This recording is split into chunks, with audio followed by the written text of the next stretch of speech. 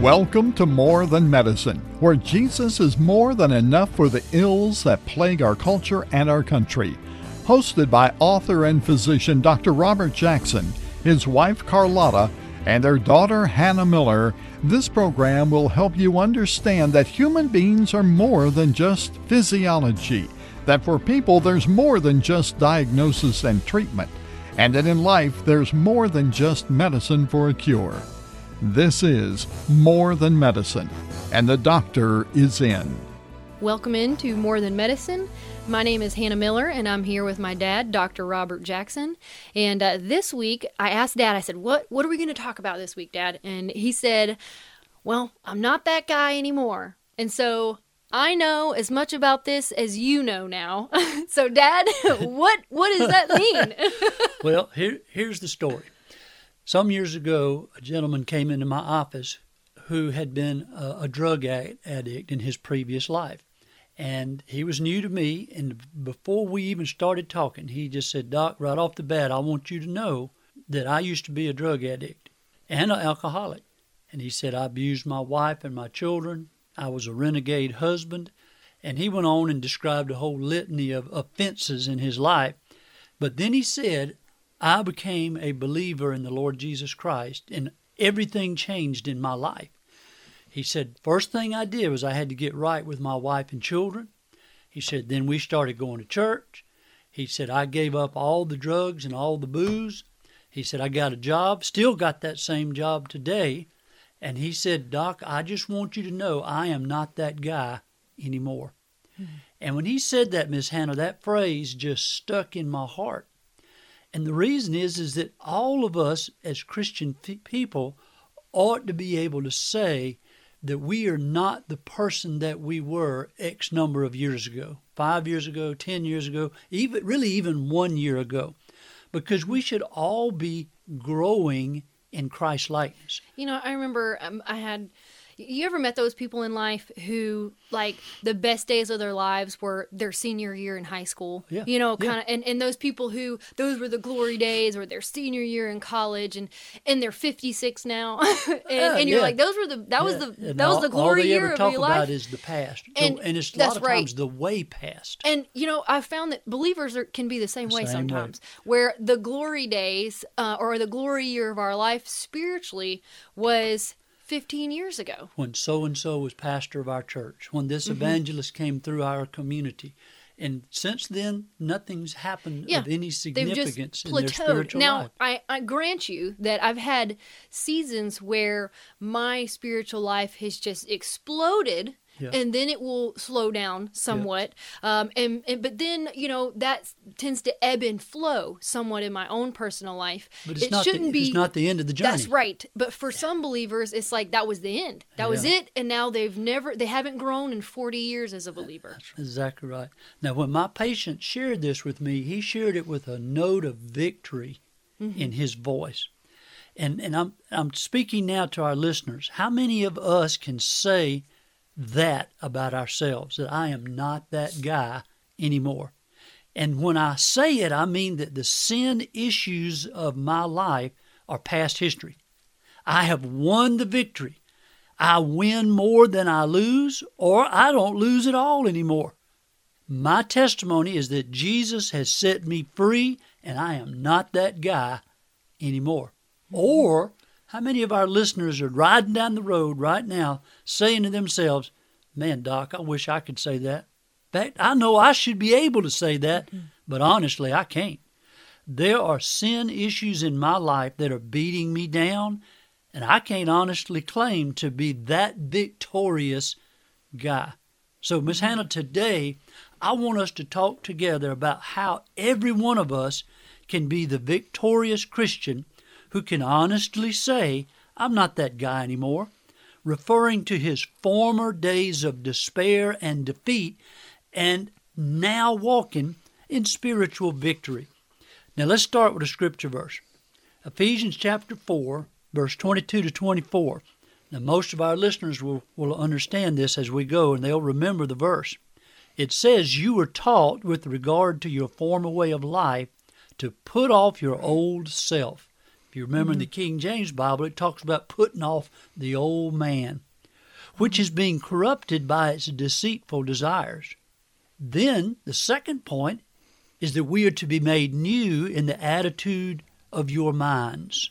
And the third point, to put on the new man, the new self, which is created to be like God in true righteousness and holiness. And as I said before, every Christian who is growing in Christ should be able to say, I'm not the person I was 5 years ago, because we are growing in Christ's likeness. Unfortunately, a lot of Christians who are stagnant, just like you were saying a minute ago, and nothing's changed a whole lot in their lives. In the church, we sing that song, More Like the Master I Would Ever Be. More of His mercy, more humility. And the question I ask all of us, is that just a song that we sing? Or is it really the desperate cry of our hearts that I want to be more like the Master, growing in Christ's likeness and being conformed to His image? Now, I have to tell you this. I met a guy a year ago who I had not seen in probably 20 years. And when he spied me across the room, he walked up to me and he said, Robert Jackson, you haven't changed a bit since the last time I saw you. Well, for a moment there I was stricken because I didn't know if he was talking about my outward appearance or if he was referring to that irresponsible, immoral conduct that I had way back in high school. Oh, no. Well, he went on to say, your hair is not gray. He said, you're strong and you're not overweight. He said, man, you haven't changed a bit. And I breathed a sigh of relief because I realized he was just talking about the outward appearance and not the inner character that he knew me as many years ago before Christ began to really work in my life.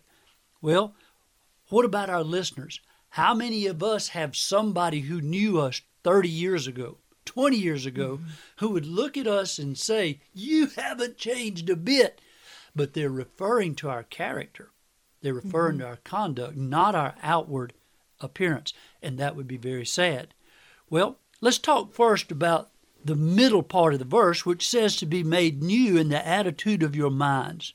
Now, what does that mean? I think it really means that we have to reprogram our minds. In Colossians chapter 3, verse 1, it says, if then you have been raised up with Christ, keep seeking the things above, where Christ is seated at the right hand of God. Set your mind on the things above, not on the things that are on the earth. And the reason for all of that is that we have to reprogram our computer. We have to reprogram our mind if we're going to be the kind of people that can grow in Christ's likeness. We have to be striving to put heaven's priorities into our daily practice. When we talk about setting our mind, we're talking about concentrating on the eternal rather than the temporal, rather than the temporary. Reprogramming our minds determines our character and ultimately determines our course in life. In Romans chapter 12 and verse 2, the Bible tells us to not be conformed to this world, but be transformed by what? The renewing of your mind. The renewing of your mind. That's exactly right.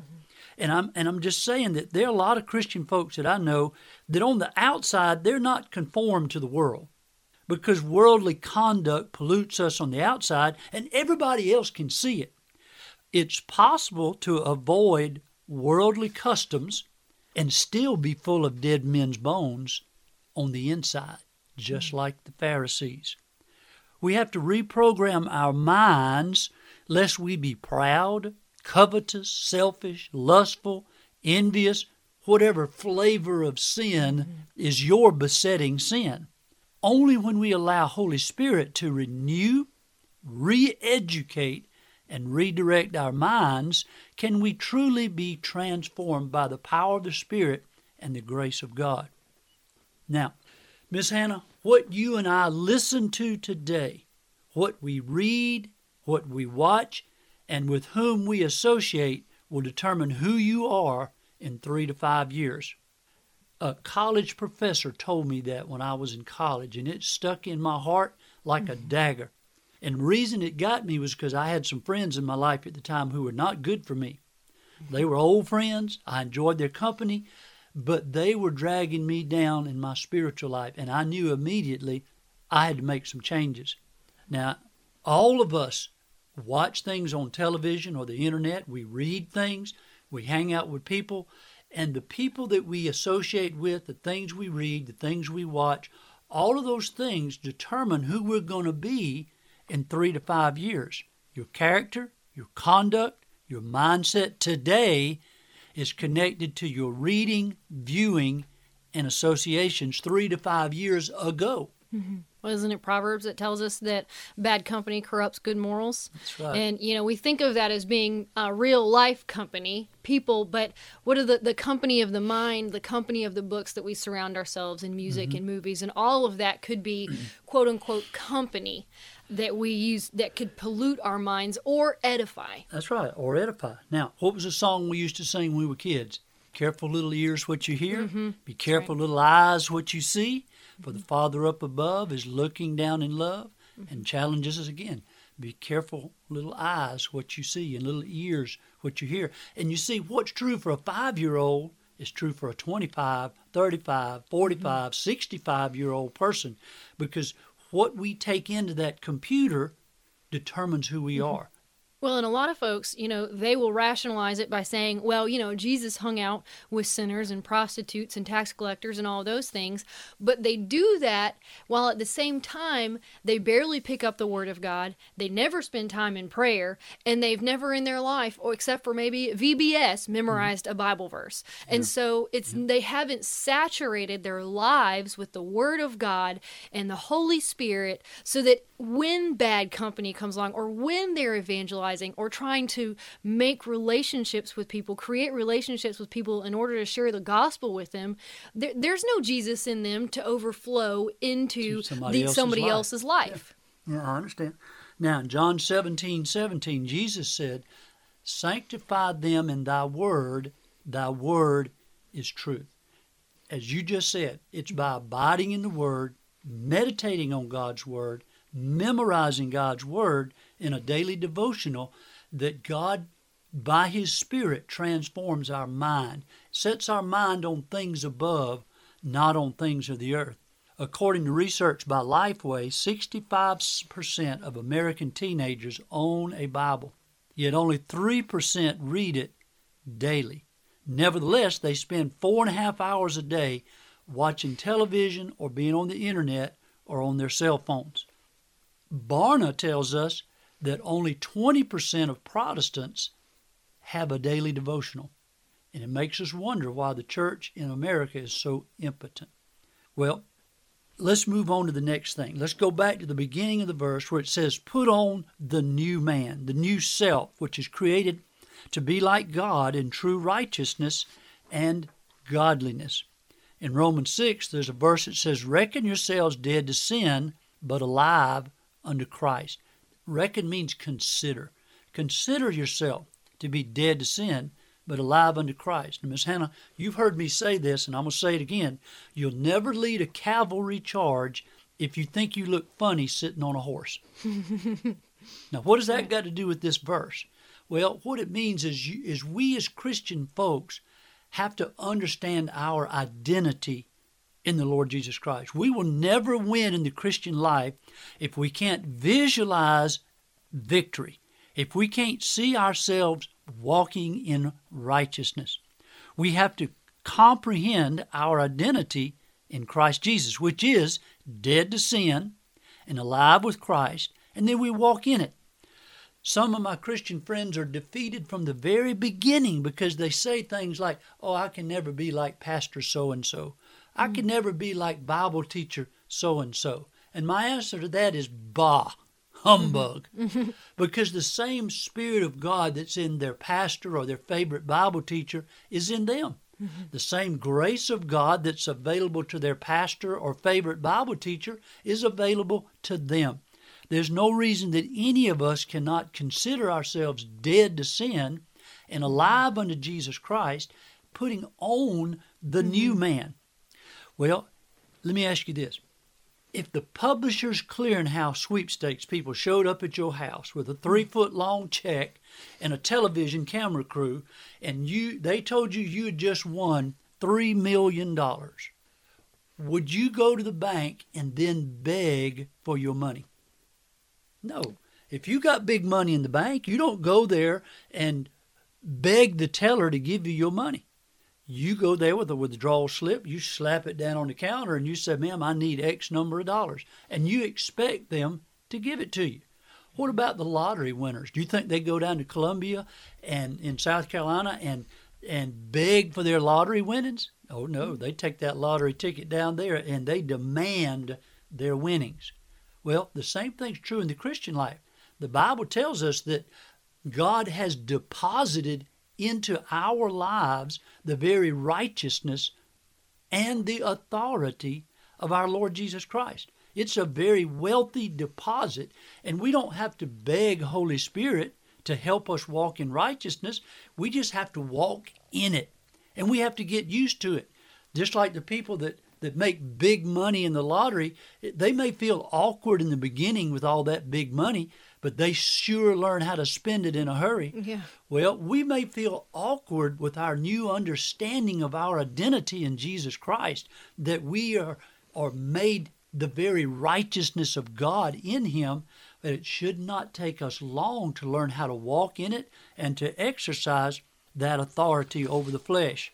Now, let me just tell you a story. Many years ago when I was turkey hunting, I found a little ball of fuzz dog. It was only probably a month or 2 months old, and he ruined a perfectly good turkey hunt. Scared off a gobbler and 2 hens, and he followed me the rest of the day. Couldn't get rid of him. And when I got back to my truck, that little dog just jumped up in my truck. Well, I found him in the wilderness. He was wearing a hair shirt, and every time he barked, he said, "Arr, arr, repent." So I named him John the Baptist. It was a perfect name. But that little ball of fuzz grew to be about 90 pounds, and he had a huge amount of hair, and his face looked like the face of a bear. He was a scary dog. Well, I really loved John the Baptist. He and I had a connection, and we got along just fine. But I hate to tell you that John had a demon. And John was bad to sneak up behind people and just nip them. I mean, he wouldn't bite them hard. He would just nip them. And because he was so big, it terrified people. Well, after the second time he did that, I had to put him in lockup in our backyard. You might remember that. Yep, I remember. And he stayed there for 2 years. And I'd have to go out there and hug him and kiss him over the fence because I couldn't let him out. Well, we moved out here in the country where we live now, and I said, "Man, John, you can run free." And he did fine for a little while, but then, unfortunately, he bit my brother-in-law on Thanksgiving Day, unprovoked.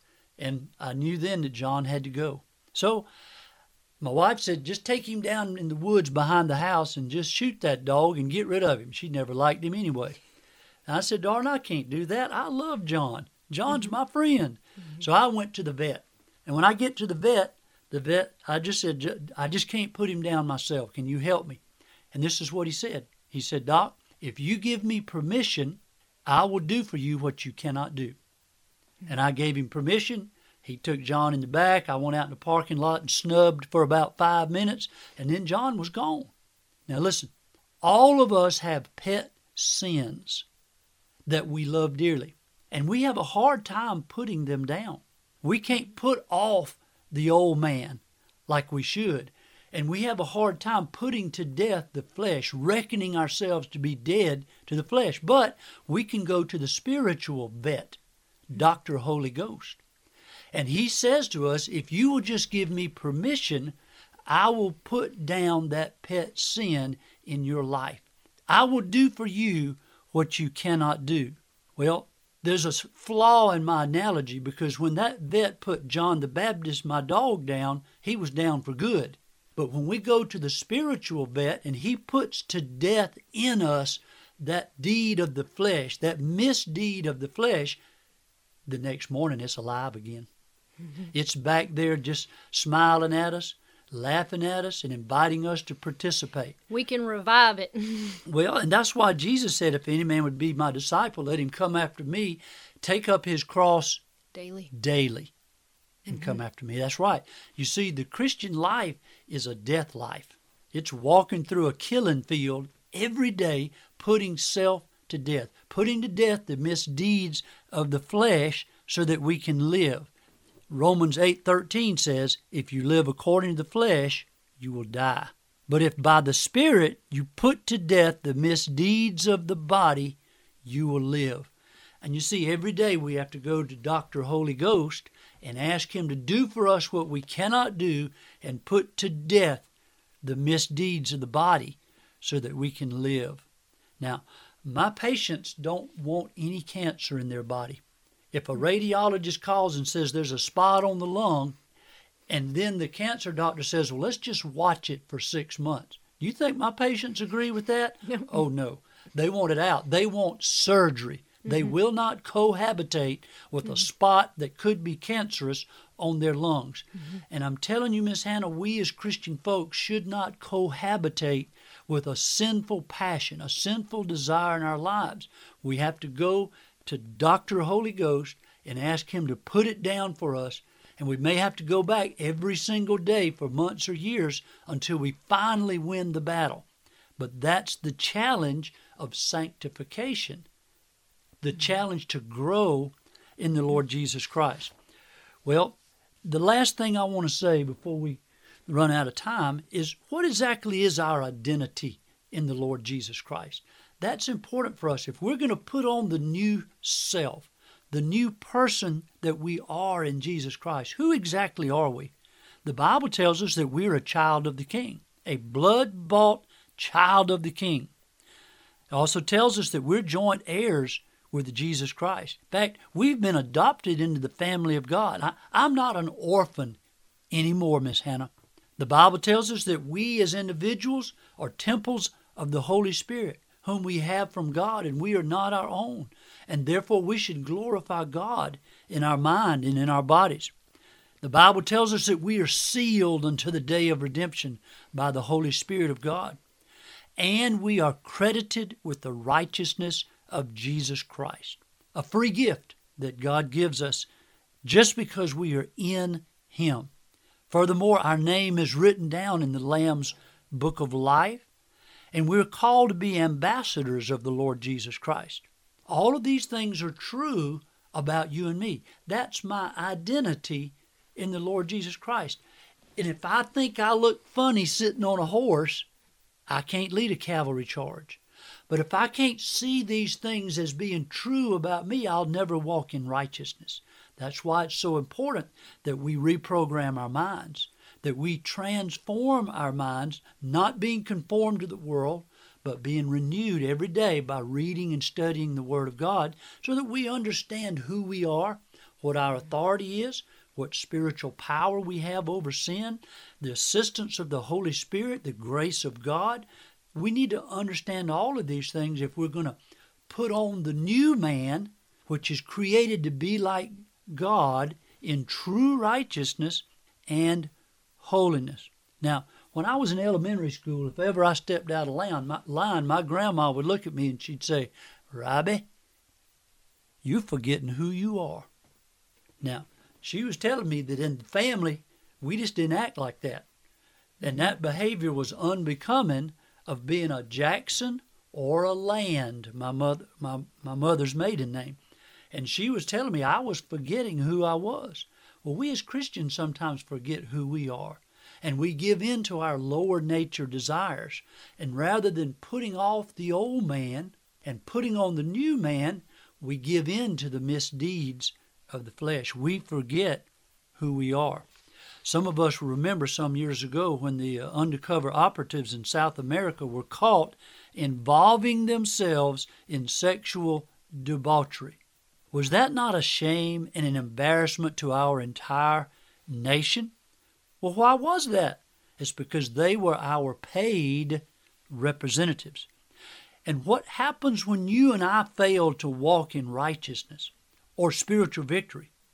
Just like those undercover operatives, we fail to faithfully represent our holy and righteous King, and we fail to represent faithfully the kingdom for which He died. 2 Timothy 2 verse 22 says, "Flee the evil desires of youth and pursue righteousness, faith, love, and peace, along with those who call on the Lord out of a pure heart." Miss Hannah, this is the biblical standard. That's what we've been called to. If any of us can honestly say, like my patient, I am not that guy anymore. We have to understand our identity in Christ. We have to reprogram our minds by setting our minds on things above. We have to put to death the misdeeds of the body so that we might live.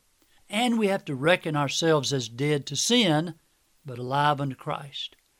We have to make a decision. Now let me conclude with one more illustration.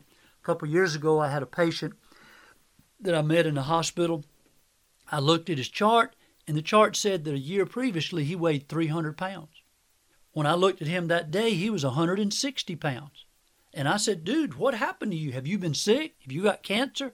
He said, no, doc. I just got tired of being so big I couldn't untie my shoes anymore. And key phrase, Hannah, he said, I made a decision. Mm-hmm.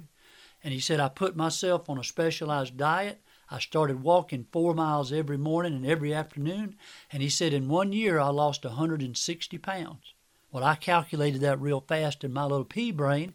And I looked at him and I said, man, you lost 18 pounds a month for a year? And he smiled a big old smile like a Cheshire cat eating briars. And he said, yes, sir, doc, I sure did. Well, all of that started with what? A decision. He made a decision. And if all of these things that I've talked about in today's broadcast are to be true in our lives, putting off the old man, renewing our mind, putting on the new man, each of us has to make a decision. It's not just enough to hear it or to understand it. We have to apply it in our daily lives. Make that decision, dear listener, to apply this every day in your own life. God bless you, and we'll see you again next week. And just a reminder that if you're listening to this on the radio, we have a podcast. It's in the podcast store. It's on Google Play. It's on Spotify. You can subscribe on any of those places. I think Stitcher. We're on Stitcher as well. So we should be on a lot of different platforms. So if you would like to be able to get our show there, you can. It's commercial free. You can just plug in and listen to the 30-minute segments. And we're going to try to start doing some shows that we may not have broadcast. It'll just be podcast. I don't know how quickly we'll be able to get those rolling. So if you'd like more content from us than just once a week, then I suggest going to subscribe there. And giving us and give us a good review when you're there. And of course, you can find us in the podcast store at More Than Medicine, or look up my dad's name, Dr. Robert Jackson. Either one of those two should get you to us there. So again, please leave us a review if you listen to us in the podcast store. And if you don't, then I encourage you to go do that and subscribe to our show, because it's a great way to kind of consume More Than Medicine. Thanks so much, and we'll talk to you guys next time. Thank you for listening to today's edition of More Than Medicine. You can follow Jackson Family Ministry on Facebook, Instagram, and on their website. Be sure to contact them via jacksonfamilyministry@gmail.com for speaking engagements and for book information. Join us next time for More Than Medicine.